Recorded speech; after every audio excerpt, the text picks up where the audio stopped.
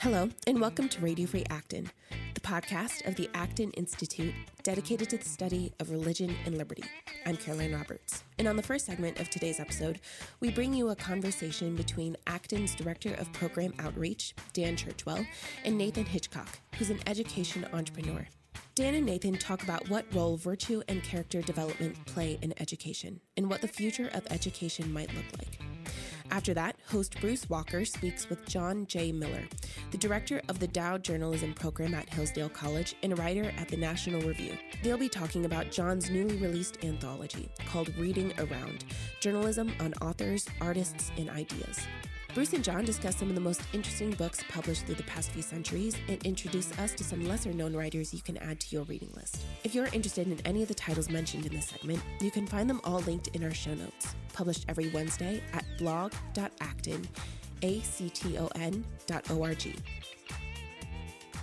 My name is Dan Churchwell, Associate Director of Program Outreach here at the Acton Institute, and I have the pleasure of speaking with Dr. Nathan Hitchcock about some innovations coming to the field of theological education. Nathan, for the last 8 years, has been a professor and administrator at Sioux Falls Seminary, and now as an educational entrepreneur with his own company, Seven-Sided Consulting, which exists to help organizations build high-quality systems that utilize competency-based learning and educational crowdsourcing. Nathan, welcome to the podcast. Yeah, good to be with you. I think you and I met about 4 years ago. We were both professors in the college, Christian college setting, and I think we were attending an Acton event together. I think that's where we first met.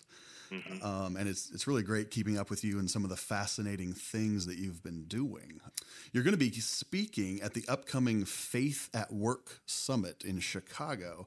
And when you first told me a little bit about some of the themes, I was really interested. And so can you tell us a little more about this theme of competency-based theological education that you'll be introducing there at the conference? Sure.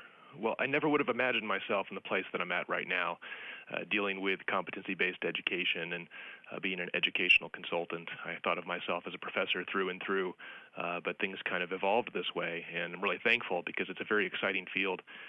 A lot of folks don't know what competency-based education is, or they have some kind of misconception about it. But competency-based education, or CBE, sometimes now called competency-based theological education, CBTE, if you're talking about seminaries, is really an old but fresh conception of education. It's actually been around since the 1970s, this idea that you could actually measure a student's progress by their demonstrated proficiency in different areas. And it's really taken off in recent years because of certain technologies, enabling people to measure progress not so much by the seat hours they have, how much time they spend in a class, or how much the work they do on something, but rather demonstrating proficiency in discrete areas of proficiency. And, if you're having a hard time getting your head around this, think the Boy Scouts or Girl Scouts. If someone is looking to get a badge in making a fire, you build a fire, right? That's the way you do it. You don't necessarily read books on building fires, although that might be part of it, and you may watch other people build fires, but you don't get the credit for that. Really, you only get credit, quote unquote, when you build the actual fire and demonstrate your proficiency in it. And that's the basis of competency-based education. It's a way of measuring things. But really what I've been interested in, and some of the organizations I've worked with, what they're interested in, is this idea of using CBE to free up other modes of learning. And a big piece of it that I'm excited about is how you can take this on the job, and how you can take, whether it's pastors in training or missionaries in training or various people in undergrad or graduate schools, using CBE to actually learn in ways where you're using folks like mentors and bosses and coworkers, coaches and RDs and all sorts of folks. So this is really an exciting time to be in education because there are new possibilities for competency-based education. What do you think is driving that innovation then? I mean, competency-based, there's a great essay by Albert J. Nock called The Disadvantage of Being Educated. And he talks a little bit there about the distinction between training and education. And it was written in the early 30s, so it's quite old. And I know you think that, we're kind of getting back to competency-based education.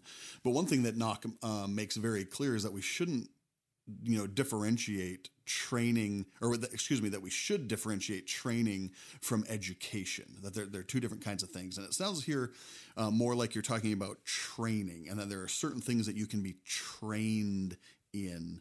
Did you agree with his assessment that education and training are two distinct things? Yeah, there are a number of critics out there about of traditional education, whatever that's conceived as. And I think some of these criticisms are legitimate. Education can very easily degenerate into something where it's merely about cognitive sets, it's merely about regurgitation, or perhaps just understanding some concepts but not actually applying it, so that it's not skill-based, sufficiently skill-based. And more than that, and this is a great concern of mine, that education loses the character training. And I think what's going on here is that CBE is, on one hand, becoming popular because it's so efficient. It allows a lot of students, especially non-traditional students, to work at their own pace. It allows students to transfer their credentials more easily because competencies are named really well, or at least they should be named very well, so people can actually understand what you were studying and what you're proficient in. But I think there's also a desire for greater, not just flexibility, but context. That is, people want to have a robust sense of training, a robust sense of education, and however you want to define those terms, the idea is that it's actually embodied. There's a kind of deeper knowledge where you're not just learning about things, but you're becoming something else. And again, that's where it's exciting, where competency-based education is being used for that sort of deeper, incarnate sense of work.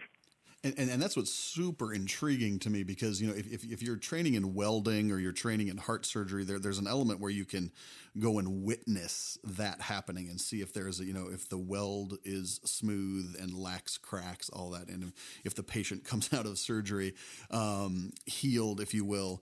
But how do you do that with virtue-based education or something character-based education? Aristotle reminds us that. At the end of, the way to judge a life that is truly virtuous is only at its end. And it's hard for me to get, you talk about in one of your writings that you can gauge this objectively through content and performance in measuring these ideas. And how do you do that? Tell me about that. It's just fascinating to me. Yeah, some of these assessments are pretty easy to set up. When you're thinking in the cognitive realm, the cognitive domain, as Bloom called it, you can set up multiple choice, and you can set up short answer and true false and what have you, and that's fine. There are better and worse ways of doing that, but educators have a pretty good sense of that. When it comes to something like skills or abilities, trying to measure those gets a little more difficult, but the idea is pretty basic. You observe somebody doing that. You get somebody who's a qualified specialist, and that person observes the person doing it and then says, yes, indeed, this person can do that, whether that's running Microsoft Word or welding or what have you. I think assessing character is more difficult. And just as building character is more difficult, assessing it can be quite difficult because it seems very subjective on one level. And yet, virtue is so evident to people. We tend to have a pretty good feel about whether somebody has been built up in a certain way, especially if we know them. And this is really a big paradigm shift for me. That when I was a seminary professor and we began experimenting with things in what we were calling the Kairos Project, which was our competency-based program, we saw in Kairos that the professors who were the faculty mentors were pretty good when it came to assessing knowledge. And we were okay when it came to assessing skills. But when it came to assessing character, we were not the best ones. And the reason why is because we didn't really have the long-term relationship with students, and we didn't see them on a daily basis or a weekly basis. But the people who did were those who were personal mentors or ministry mentors, people who were there on the ground with them. They saw them on a frequent basis. They were sharing life together. And it turns out that even though I had a terminal degree, I wasn't the one most qualified to do character assessment, to really feed into a person and then to evaluate them. Rather, the persons they had known longest, these virtuous people in their lives, they were actually the ones who were most qualified to do so. And you've mentioned that several seminaries are trying to implement some fashion of this that you're working with. Tell me about what is the desire for the administrators, or why are they wanting to bring this into their institution? What's the payoff? What's the gain for them, do you think? Yeah, I'll be at Faith at Work Summit next month, which will be a really interesting event to talk about some of these things. What I'm presenting on there is some initial findings from 3 seminaries: Northwest Baptist, Sioux Falls Seminary, and Grace Theological Seminary in Indiana. And I'm looking at how they've used this competency-based model to achieve one of their objectives, which is to have a greater faith-work integration.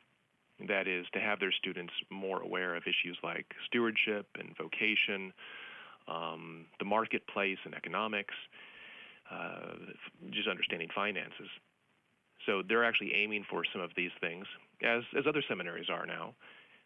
But I was curious to see whether this competency-based model, and more than that, the mentor-based model that those 3 were using, was actually achieving these aims better than a traditional school. Now, it seems, though, that's going to take a lot of manpower, man-hours. A lot of the assessments, the critique of assessments is, they're easy to assess. You're able to grade them quickly if there's a nice rubric, but you can get through a lot of students quickly. For this model, it seems if you're going to be looking at somebody's character or thinking about and gaining all of the wisdom and opinions of mentors and professors, that's very time consuming. Am I thinking about that rightly? Or? Well, yes and no. It is time consuming for those who know them quite well. If you're looking at character assessment, it has to be longitudinal. That's one of the things that I argue for. Most character assessment pieces need to be longitudinal, not just kind of a snapshot. They need to be personal. Imagine that. Yeah, character absolutely. is personal. Folks need to engage with the student on a personal level in some pretty deep ways, and sometimes, honestly, invasive ways. Some of the things that we had in our Sioux Falls Seminary curriculum were things that you don't normally see in seminary curricula. Things such as a student having a sense of control over their finances, knowing how to pay off their debt and how to live within their means. We actually wanted demonstrated proof of this. Well, honestly, I don't want to do that as a professor. I don't have the time for that, perhaps, but I also don't have the willpower, shall we say. It's not the area I feel called into. But there's certainly mentors who do that very thing. But we had other character things where they were being assessed by these mentors, but it turns out that the mentors, that was their joy. They saw that as their ministry. They saw that as their gift to the church, where it actually freed up a lot of time for us as the faculty, because we weren't in charge of those competencies anymore, or at least evaluating them. It actually freed up time, and that in conjunction with some automation that we were using was actually giving us much more bandwidth. Now, was this mentoring required? Yeah, for actually all 3 of these programs, at Northwest Baptist and Sioux Falls Seminary and Grace Theological Seminary, mentoring is required. And at some of these schools, the students are actually required to be in ministry, that is professional ministry. They're supposed to actually have a job while they're in seminary. And students are discouraged from enrolling in seminary unless they have some kind of workplace. And they are required to have mentors in that workplace, because the idea is this is going to be an on-the-job experience. It's not just in the classroom. In fact, it's very much not in the classroom. It's not residential-based typically. It's going to be on the job, which means that you need on-the-job people. Have you thought about with those administrators, or those have they talked about the idea of it being required versus organic, and the difference that might make? If for example, I have multiple business mentors each stage of my career and life. I can look back at people that have spoken into my life, but usually it's I've let them in, if you will. But if you require that, is that a different kind of relationship, or do you think you can get some of the same honesty, transparency, and those kinds of assessments with something that's required? That's what's really intriguing to me in this model. We were really pleased at Sioux Falls Seminary that the students typically picked really good mentors, really competent men and women who were encouraging them, who were helping them, who were evaluating and doing all these things pretty well, and pretty honestly. We didn't see very much abuse at all. And those were people outside. Could they choose somebody outside of the organization? Oh, very much so. Okay. So they could find another pastor or a friend or somebody in the marketplace, and that they just had to agree to take part in this kind of assessment. Is that correct? Mm-hmm. And I know of some cases at these schools where a mentor was denied. They were nominated, but was denied. Perhaps they were related in some way, or perhaps just it wasn't looking like a good fit. I also know of a number of cases in which a student would drop a mentor. It turns out that they weren't a good fit for this program, that they were very personal, but they weren't good for a formal role. Or perhaps they realized that this is not really the person I want to grow up to be like in my ministry or in my character. I walked with a student pretty closely over really a couple years as he had to make the difficult decision of whether or not to turn a campus of a multi-site church into its own independent church. And that created a lot of strain on the mentor team because he was using these guys as mentors, the pastors he was working with. And again, I was really pleased that he used this. First of all, he used this to fulfill the curriculum. There's a good bit of the curriculum that was completed through this whole process, including conflict resolution. Imagine that. But more than that, he found a way of using these mentors in the process and then ultimately finding other mentors who were able to help him in that next stage. Well, we have time for one last question, and wrap it up for me. How do you think this is going to change or help add to some of the, the creative destruction that's happening a lot in higher ed, specifically Christian higher ed now at the MDiv level, et cetera? What is the benefit? Tell me what you're hoping in your work, in your consulting and working with these schools. What is the hope for education, 5-10 years down the road? What are we going towards? I'm convinced that competency-based education, especially with this network-based, whether it's mentor-based or whether it's larger than that, a larger constellation, I think that's going to be the way of the future. Students are approaching education differently now. The kind of disruption that's happened because of the information age, that revolution, I think, is upending things, and people need to be educated and re-educated pretty frequently. But they don't have the liberty of actually displacing themselves and moving to a campus or signing up for a full-time program or things like that. So flexibility will be imperative. But more than that, I think people really want to have an integrated education, not just something that they go online every once in a while and watch a video, and not simply a night class, but something that actually touches on their actual life so that they don't have to shift gears dramatically, but rather can have these things go together. And in the end, it looks like an integrated life where people are not just learning in a sort of cognitive space or some kind of ivory tower, but rather they're learning on the ground. And in the end, this might mean more than just simply they have a kind of future in a new type of work, but it might actually mean that they love their present work. Well, Nathan, thank you for taking the chance to talk to us today. We really love, some of these ideas. I can't wait to follow you over the next 5 to 10 years to see how these assessments develop. We'll put a link up to Seven-Sided Consulting for you on our blog, and we look forward to, I will personally get to see you again in October 11th through the 13th at the Faith at Work Summit in Chicago. Thanks again, Nathan. Yeah, thanks. Looking forward to it. You see it in everything, from political rhetoric to Hollywood films. Business is the bad guy. But is this really true? From the smallest mom and pop shop to the largest e-commerce storefronts, businesses are an essential pillar to a free and flourishing society. Join us on October 18 in Grand Rapids for a one-day conference on the good that business does. Through panel discussions, interviews, and a luncheon, we'll look at topics such as the theological underpinnings of work, the meaning and dignity of work, and the role of the entrepreneur. Register now at acton.org/events. Hello, this is Bruce Edward Walker, and today I'm talking with John J. Miller, and he is the director of the Dow Journalism Program at Hillsdale College, a writer for National Review, and the author of several books, including this new anthology of some of his literary journalism called Reading Around, Journalism on Authors, Artists, and Ideas. And I notice you have the Oxford comma in there, John. Welcome to the show. Hi, Bruce. Thanks for having me on. I'm a big fan of the Acton Institute, so I'm thrilled to be here. Well, terrific. And I have to tell you that it's always a tremendous rush for me when I pick up the Wall Street Journal or the National Review, and there's a nice piece in there that you have written on different literary characters through the years. And the wonderful thing about this book, for me at least, is that you take a lot of your old essays for the National Review, the Claremont Review of Books, and the Wall Street Journal, and you place them in a chronological order. So you sort of kind of get a history of literature through the eyes of a Virgil, so to speak, who walks you through the centuries of great literature and some not so great literature, even some potboilers as well. Well, thanks. I'm glad you like the organization, because I wasn't quite sure how to put this anthology of my work together.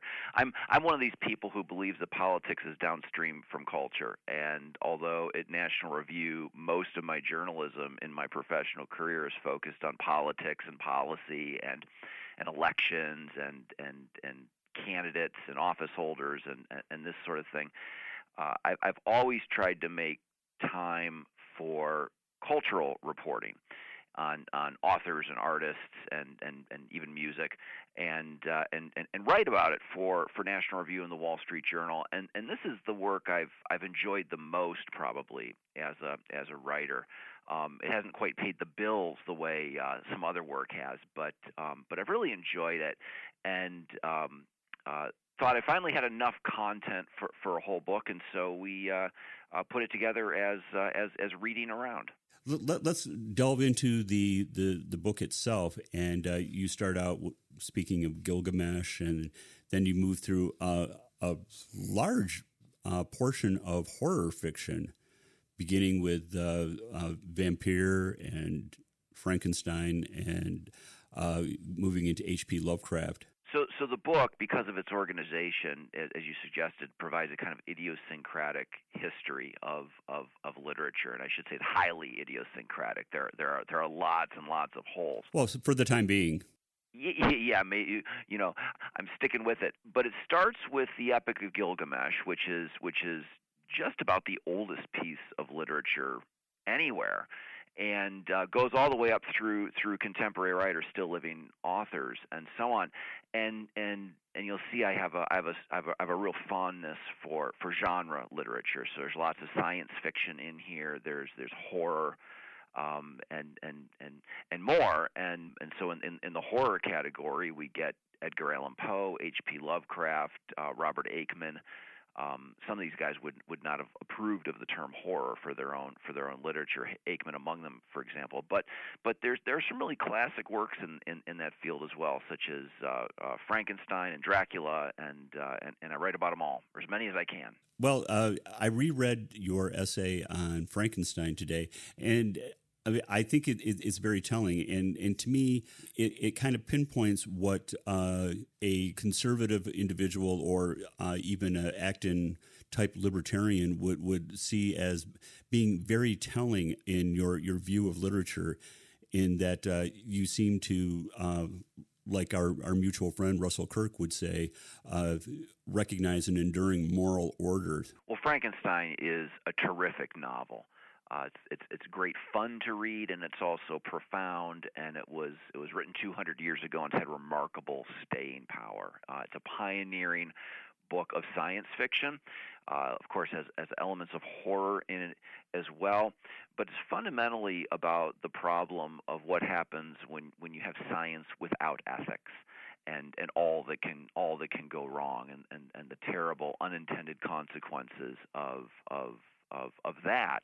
And the essay on Frankenstein in this volume, Reading Around, talks about the themes of Frankenstein, but also tells the fascinating backstory behind how the book was written. The author, of course, is Mary Shelley, who was married to Percy Shelley, one of the great romantic poets of his time, and they were friends with Lord Byron, and how they all traipsed off to Switzerland and started telling ghost stories, and out of this amazing group of people and writers who are working together, out of this comes a teenage girl, Mary Shelley, who writes the most lasting work of all. And they were troubled people in lots of ways. These folks, Shelley and Byron, were quite abusive toward the women in their lives. They would pick them up and abandon them, and so there's this story of irresponsibility and free love and the problems that all cling to that. And it's impossible not to look at this story and these people and what they're doing to each other and think, well, obviously that's how Frankenstein emerged from that venue. So Mary Shelley's deeply in love with her husband, but she also kind of is learning about his character. And in the novel Frankenstein, of course, we have a kind of a creation, a kind of motherless birth, and a kind of abandonment. And so the story behind the book is fascinating. I think it illuminates our reading of the novel Frankenstein as well. It comes across in your essay on this that it's almost an allegory for Shelley's observation of what she perceives as unvirtuous living. Well, they were dissolute, especially the men in this situation, and the essay is called "The Monsters," right? Which is of course a reference to Frankenstein's monster, but also the morality of Shelley and Byron, and the women in their stories outlived them in many cases. A couple did not, but Mary Shelley had a long life after her husband Percy Shelley, the poet, died in a boating accident. He died young, which dying young has been great for the reputation of lots of rock stars, and I don't think it hurt Percy Shelley either. But Mary Shelley lived for a long time, and she revered her husband and his work, and she's responsible for collecting it and publishing it and contributed to his reputation in a lot of ways. But she also understood the problems of the way he chose to live, and later in life she became a Christian, and there was there's an anecdote about how late in life she had a son by Percy Shelley, and a friend of hers met Mary Shelley and said, "Oh my gosh, what a prodigy this person must be to have had such two great parents. One of the greatest poets in the English language, and then the mom is the author of Frankenstein. What bright future this boy must have." And he'll be a great person. And Mary Shelley just said, "I hope he's an ordinary person," because she yearned for kind of an ordinary life that she didn't have when she was young. So let's move into the 20th century, and you write about H.P. Lovecraft as and you don't paint a portrait of him as being a great writer. I think you say something to the effect that he never met an adjective that he didn't use. Yeah, Lovecraft is an acquired taste, and I acquired it when I was a teenager, and that might be the sweet spot for first starting to read Lovecraft. So I've always been fond of Lovecraft, and his prose style is florid. It's ornate.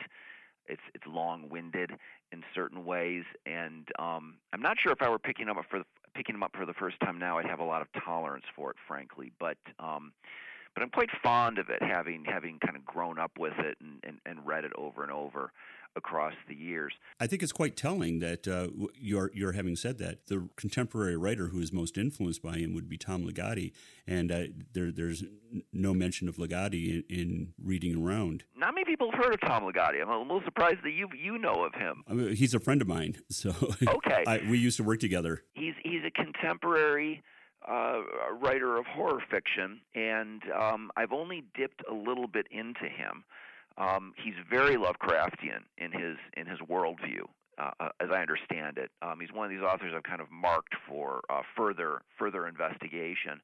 What makes Lovecraft so compelling is this terrible vision of the universe that he has about its godlessness and indifferent. And it's what and I should say I'm a church-going Catholic, But that's the power of his work comes from the terrorizing picture of this universe he creates. It's haunting and troubling, and it's given me a lot to wrestle with over the years. And meanwhile, he's telling some pretty good stories about monsters and aliens and so forth. But behind it all is this philosophy that has spurred a lot of thinking on my own part. And so I've always appreciated Lovecraft, and I've written a fair amount about him, and I think there are 3 essays on him in this book. Well, let's move on to another genre, and you have an essay in there on Brad Thor. How does that square with the conservative reader? Well, Brad Thor is a best-selling author right now. Has a book come out every summer. Launches onto the New York Times bestseller list. He's kind of a modern-day Tom Clancy, kind of stories ripped from the headlines, kind of national security thrillers, this sort of thing. The books are a lot of fun. I always learn from them and about threats that are in the world, threats to the United States, and so forth. And Brad's a political writer. He's dealing with political problems, international problems in our own time. And conservatives have always been drawn to this kind of literature. I think the military thriller, the kind of fiction that's willing to take a close look at the realities of the world and the threats to America and write about them in ways that are gripping. I mean, if you like a good movie of that sort, Brad Thor is a novelist for you, and there are others like him. Daniel Silva comes to mind, and of course, Vince Flynn, the late Vince Flynn, would count as well. But Brad Thor is one of the best, and I had the idea to do a profile of him for National Review a few years ago. Who is this guy who's writing these compelling books that are showing up on the bestseller list, and what does he think about the world we're in right now? And so it's the piece is a bit of a profile of him, an analysis of his work, and trying to explain his popularity. Well, one of the things that I noticed missing from your book was you wrote a wonderful essay on Wendell Berry for National Review a couple of years ago, and maybe you just ran out of space? Yeah, I can't fit in everything. And that's one that arguably would belong in here and just didn't fit. I'm fond of that piece. Wendell Berry, of course, a living novelist and poet and essayist. He's a liberal, but he's one of these liberals. Well, he's more of an agrarian. Yeah, I mean, many conservatives are fond of him. A certain type of conservative is quite fond of Wendell Berry, and this puzzles him a little bit. He likes the readers, and I think doesn't mind the attention, but at a certain level he doesn't quite get it. At any rate, I wanted to figure that out myself, and I'd made the observation that this was going on, and I noticed when I started working at Hillsdale College, I noticed that he had a lot of admirers here on campus among the quite conservative student body and faculty. And so I wanted to figure that out a little bit, and actually called him up and said, can I come down and visit with you? And we exchanged some letters. That's how he likes to work. He doesn't like email. I'm not even sure he has an email account. At any rate, I went and visited with him at his home, and we met on a Sunday and sat on his porch and did an interview, and so I wrote about him for National Review. But alas, you've got to go into the archives of National Review to read that one. For the time being. Right, until the next one of these comes out, I suppose. Well, I'm talking to John J. Miller, who is the author of the latest anthology of his work called Reading Around. It's journalism on authors, artists, and ideas. And it works really well, I think, John, as a syllabus for conservative readers, for those who just want to jump into the pool of literature and they don't necessarily want to read the dross that's out there. They want to focus on material that will not offend their conservative or their Christian sensibilities. I mean, they can have them challenged, but they still, as in Lovecraft, but not necessarily offended by a different worldview. I mean, would you consider that a fair assessment? Yeah, I think so. I think that certainly some of my favorite writers are ones who challenge some of my own sensibilities. But one of the reasons I wanted to put this book out is because I'm a big reader myself. I'm always reading something. It's one of my big hobbies, and because I'll never get to all the books I want to read, I've got to be quite selective, and I spend a lot of time thinking about what I want to read and reading book reviews and getting recommendations from friends and so forth. Because if you read a book, that's an investment of hours and hours and hours. And some of these books are Moby Dick. That's a that's a full-time job for a week just about. Yes. So I spend a lot of time thinking about how I'm going to use that time, and I'm always looking for advice. One of the benefits of this book, I thought, is other readers facing the same kind of plight, which I suppose describes most readers, might dip into this one, and they'll find some things that might interest them. Maybe they'll go on and read about them and profit from them. Well, terrific. John J. Miller, thank you so much for joining us today. Thanks, Bruce. Thanks so much for having me on. You bet. John J. Miller is director of the Dow Journalism Program at Hillsdale College, a writer for National Review, and the author of several books, including his latest, Reading Around, Journalism on Authors, Artists, and Ideas. And for the Acton Institute, I'm Bruce Edward Walker. Thank you for listening today. If you want to learn more about the Acton Institute and what we do, visit our website at acton.org. If you like our podcast, don't forget to give us a rating on iTunes and let your friends know that they can now listen to Radio Free Acton on their favorite podcast directory, as well as Spotify and YouTube. This episode is produced by Caroline Roberts with audio mixing by Nathan Moore.